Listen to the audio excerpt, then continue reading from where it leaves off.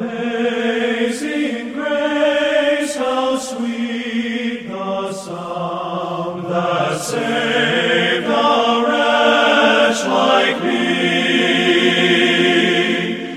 Welcome to the Beacon broadcast from Beacon Baptist Church in Burlington, North Carolina, featuring expositional Bible teaching by Pastor Greg Barkman. If you'd like to correspond with the Beacon broadcast, or if you wish to support this radio ministry, write to the Beacon Broadcast, Post Office Box 159, Alamance, North Carolina 27201, or find us on the web at beaconbaptist.com. beaconbaptist.com. The Beacon broadcast is supported in part by the gifts of faithful listeners. Now with today's message from God's Word, here is Greg Barkman. Amazing grace. We are continuing in our study in John chapter 15, still looking at this account, this metaphor of Christ and the branches. Christ the vine, Christians the branches, and how all of that works out. It's a very, very powerful and instructive passage. Jesus said, I am the true vine, and my Father is the vine dresser. Every branch in me that does not bear fruit, he takes away. And every branch that bears fruit, he prunes, that it may bear more fruit, and so forth. On it goes. And we have been looking at this over the last number of weeks on the half-hour Sunday edition of the Beacon broadcast, and taking up different aspects, most recently, of the elements that Christ is emphasizing here. And today we come to yet one more. And we're going to talk about the place of God's Word in salvation. Now, that's a very instructive area and one that we need to give great attention to. It occurs to me that there are probably three items that are mentioned in the Bible as having an effect upon the souls of men in the work of salvation. Number one is the blood of Christ. We read in 1 John 1:8, the blood of Jesus Christ, God's Son, cleanses us from all sin. I think all of us recognize the place of the blood of Christ, and I think most of us realize that the term blood of Christ is actually a figure of speech to speak of the entire death of Christ. But there is great emphasis upon the blood. And though the blood is not of saving power in and of itself, in other words, that blood, if you took it in a basin, which of course is not possible to do, but if you could take it in the basin and somehow preserve it, some people think that it is actually literally preserved in heaven. I think that's probably a misunderstanding of Scripture, but I understand why some people think so, because that thought does give great honor and attention to the value of Christ's blood and the power of Christ's blood. But if you could take that blood and somehow have it in a physical form and would apply it to somebody, well, how would you apply it? How would you apply the physical blood to the souls of men, to the heart of man, which of course doesn't speak of the physical heart, but the spiritual heart, the inward reality that we call the heart? And there would be no way to do so. So we can understand that talking about the blood of Christ is really a figure of speech to speak about the death of Christ upon the cross and what it accomplishes in the plan of God. It is the death of Christ that secures our salvation. Or, in the words of 1 John 1:8, because that's exactly what language the Bible uses, it is the blood of Jesus Christ, God's Son, that cleanses us from all sin.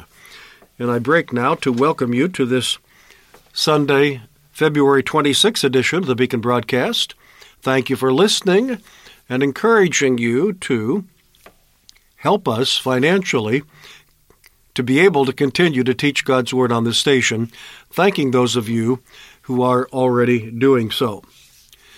And so we're talking about the items that are specifically named in the Bible as having a saving effect upon the souls of men in salvation. And the first one is the blood of Christ. And therefore, because of that language that is used in Scripture, the songwriter says, would you be free from the burden of sin? There's power in the blood.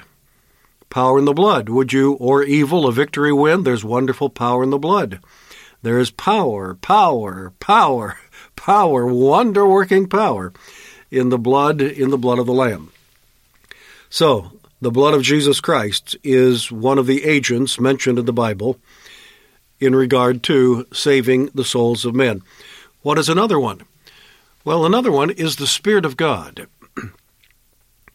We read, for example, in Christ's conversation with Nicodemus in John chapter 3, except a man be born of water and of the Spirit, he cannot enter into the kingdom of God. That which is born of the flesh is flesh. That which is born of the Spirit is spirit. And he goes on to say, you must be born again, or you must be born from above. And that, again, is a way of saying you must be born of the work of the Spirit of God, who comes from above. God is in heaven. He comes to us. He's dispatched by the triune God, or we could think of it in terms of being dispatched by the Father. He comes into this world in order to effect the work of salvation. He is an agent of salvation, the Spirit of God. So we've got the blood of Christ, we've got the Spirit of God, and surely nobody would argue against those two thus far. But the third one, and the one that we're going to find in our text for today, and the one that I think is probably mentioned more frequently than the other two, is the Word of God. The Word of God, we read in the book of Hebrews, is quick or alive and powerful and sharper than any two-edged sword, piercing even to the dividing asunder of soul and spirit and of the joints and marrow, and is a discerner of the thoughts and intents of the heart. And the Bible tells us that God uses His Word. Faith comes by hearing, and hearing by the Word of God. And so the Word of God is singled out as an agent in this work of salvation. And in Christ's discourse on the vine and the branches, He introduces two aspects of the use of God's Word in the salvation of sinners. What are they? Number one, justification, and number two, sanctification.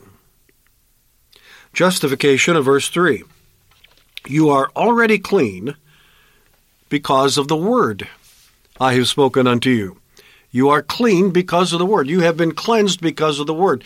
You have been justified before the judgment bar of God in heaven because of the word. In other words, your sinful record has been erased. It has been made clean. It has been rendered null and void.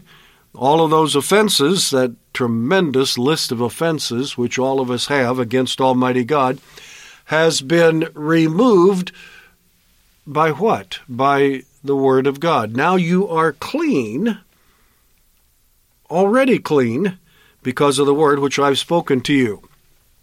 That, of course, harkens back to chapter 13, and that illustration, that living illustration that Jesus gave to His disciples with that foot-washing episode, where Jesus was going around the circle of His disciples and taking the servant's place was washing His disciples' feet.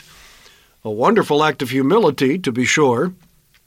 A wonderful example of service, to be sure. All of those things are involved.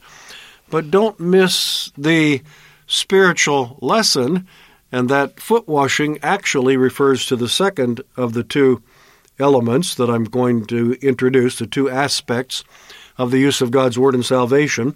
And that foot washing speaks of the second of the two, which is sanctification. But the first one, justification, comes out clearly in that passage when Peter speaks up, as he so often did. Peter speaks up and said, "Oh Lord, you'll never wash my feet." Thinking, of course, about the impropriety of the master becoming the servant. of the one who clearly had the highest place of honor and was superior to all of them in every way, performing the servant's task when those who were of lesser honor and lesser authority should have been performing that task instead. In other words, Peter's saying, I should be washing your feet, you shouldn't be washing my feet. And there certainly is truth in what Peter said, right?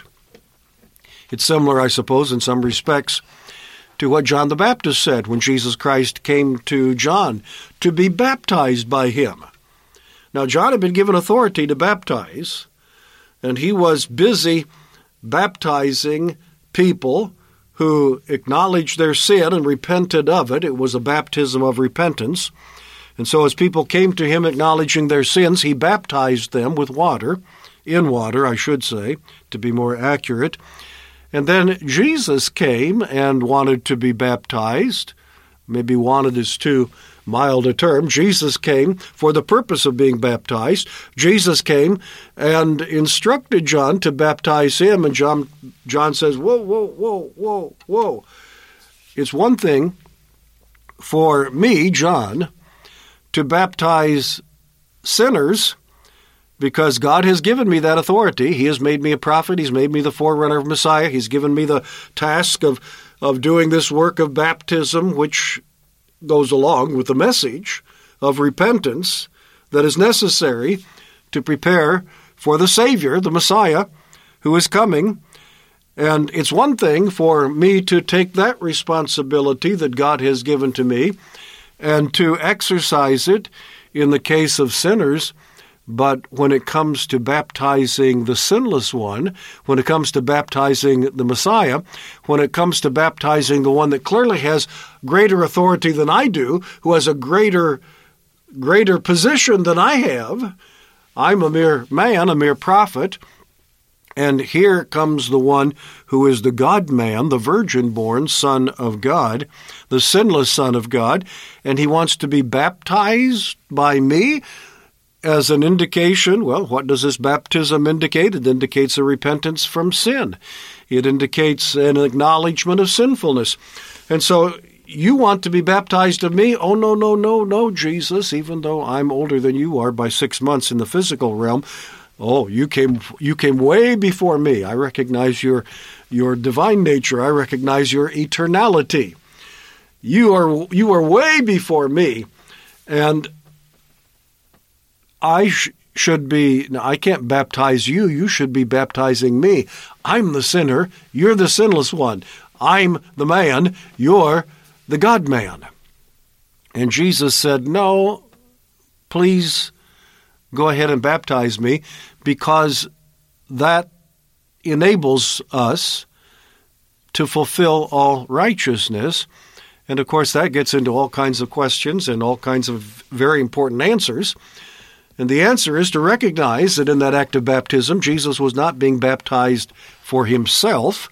He wasn't confessing his own sins, personal sins. He wasn't acknowledging that he was a sinner, but it was an acknowledgement that in his work as Messiah, he was taking upon him the sins of others. He was, shall we say, a vicarious sinner.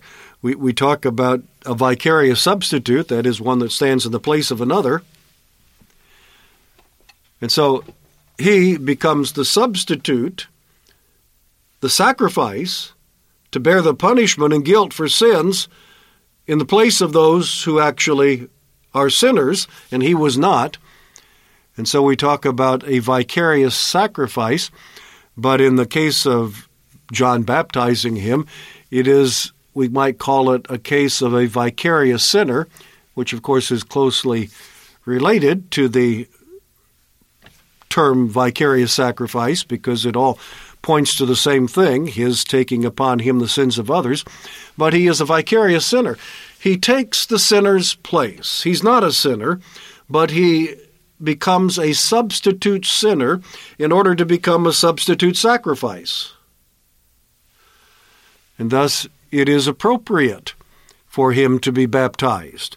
Thus, it behooves us to fulfill all righteousness to carry this out, Jesus says to John, and thus was baptized.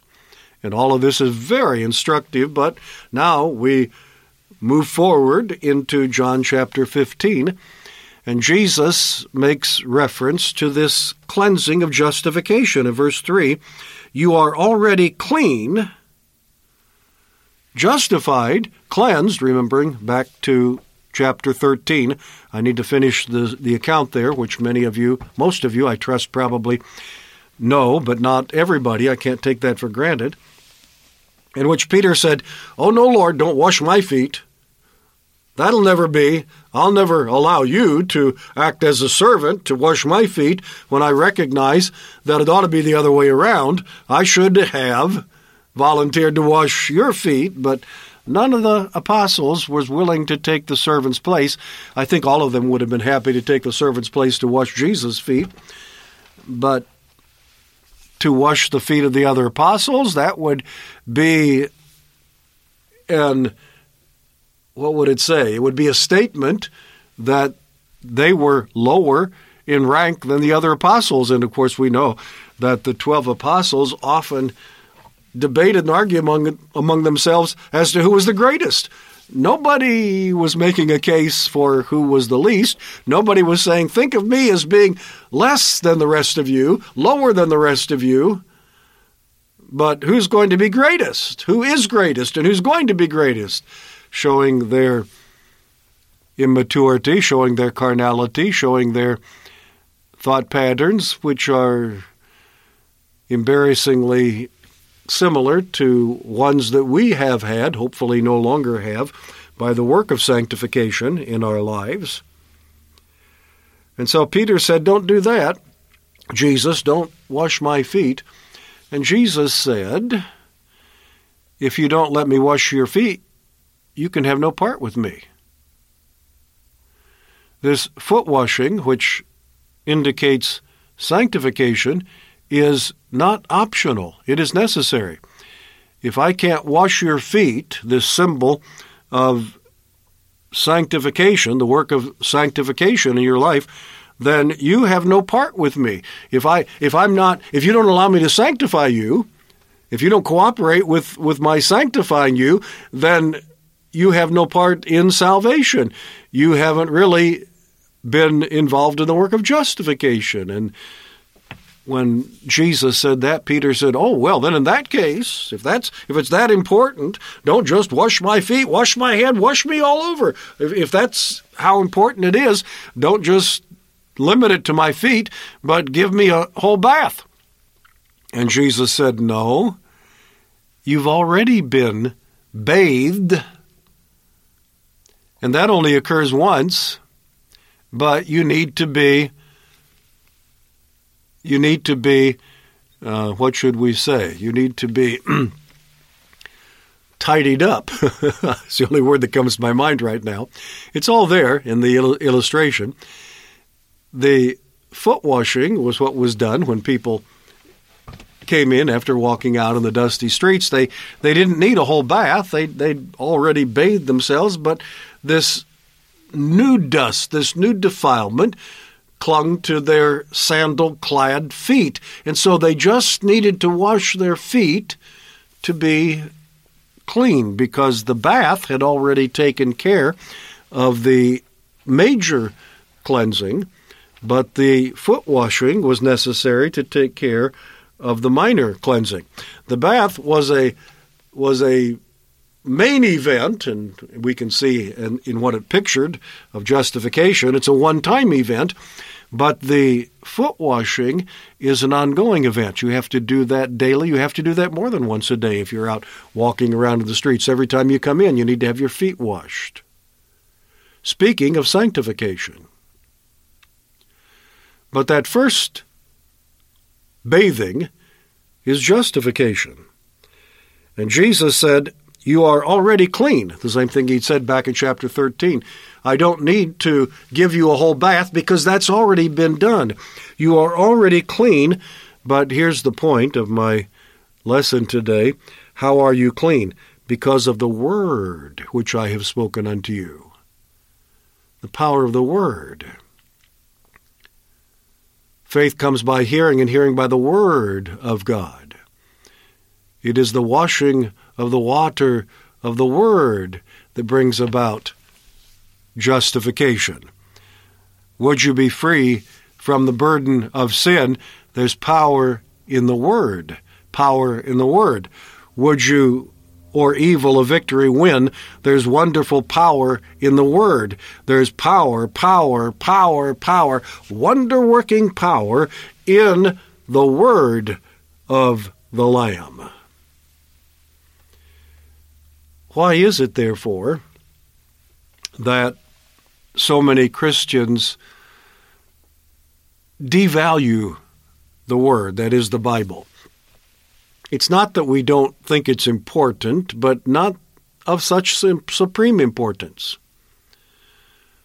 When it comes to the work of evangelism, and we're talking about the place of God's Word in the work of salvation, there are far too many Christians that think the real power, the real effect, the thing that makes the real difference in whether people become Christians or not, has more to do with other things than the Word of God.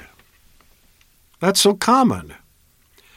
I remember talking to a young preacher a number of years ago now, who actually had, when he was preparing for ministry, had spent a summer doing internship work with a particular evangelistic effort that was, in many ways, would have passed the test of what we're looking for.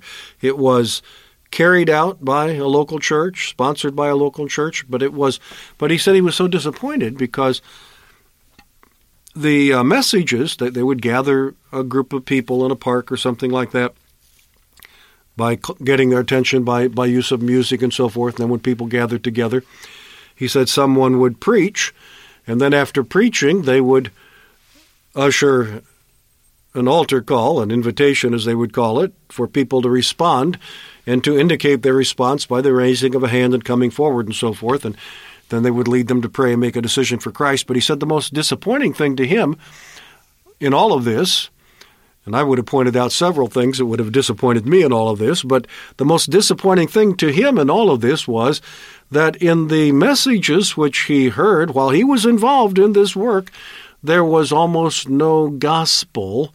It really wasn't a preaching of the Word. It really wasn't a message that examined and explained and proclaimed the meaning of God's Word. It was instead a message that made only glancing reference to the Word of God and was based almost entirely upon illustrations and stories and appeals to emotions. And then on the basis of that, hopefully having touched people's emotions in this way, there was this appeal to respond now to this message and be saved. Receive Christ, pray the prayer, and be saved.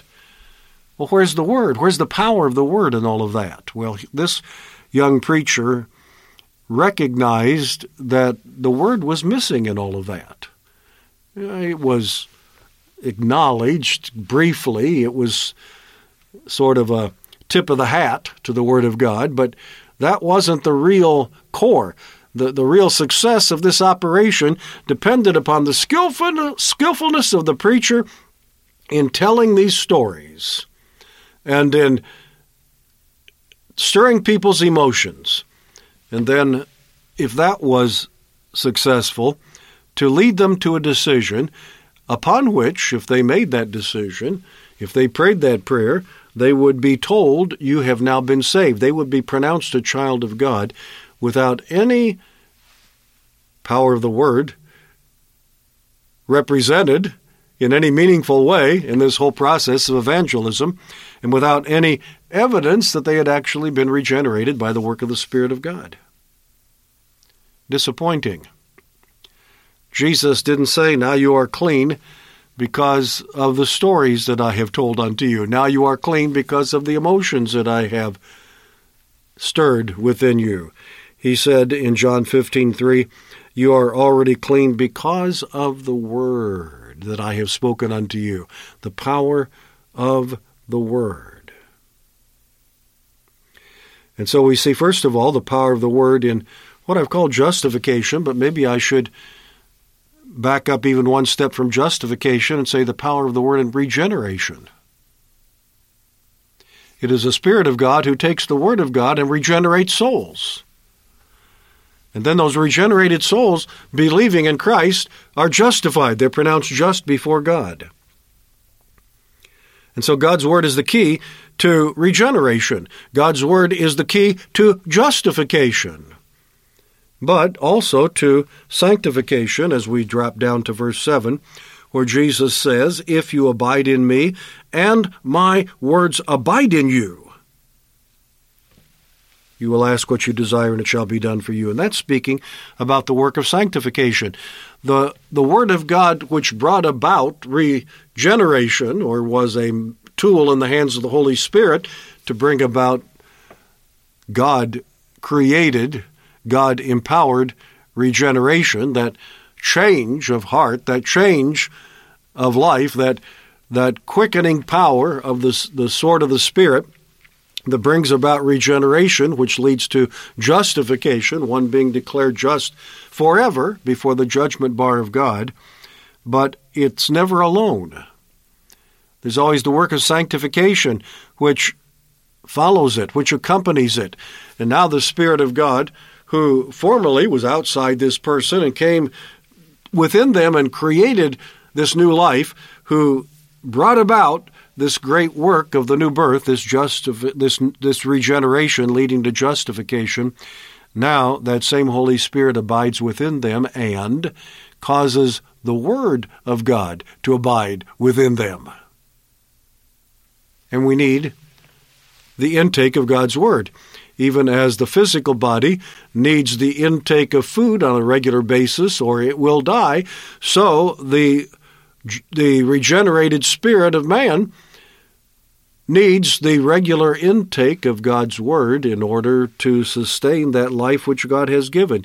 You say, does that mean you can starve out the life that God has given? No, but it means you can certainly weaken it. You can't starve it out completely. The Scripture is clear about that.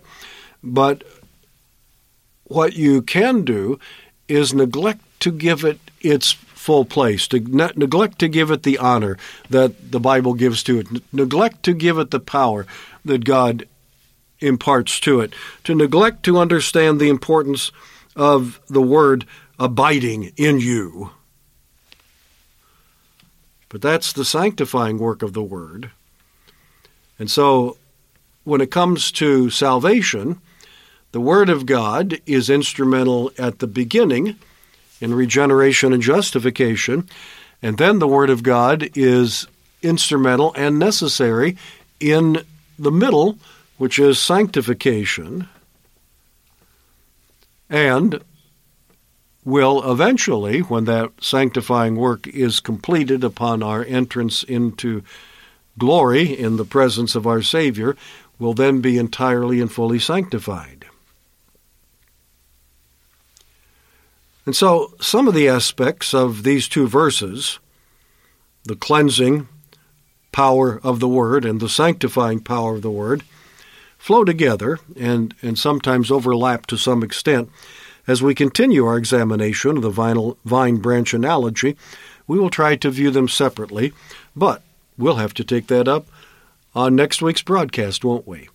And so please join me then. Until then, this is Greg Barkman saying good day. May God give you His eternal peace.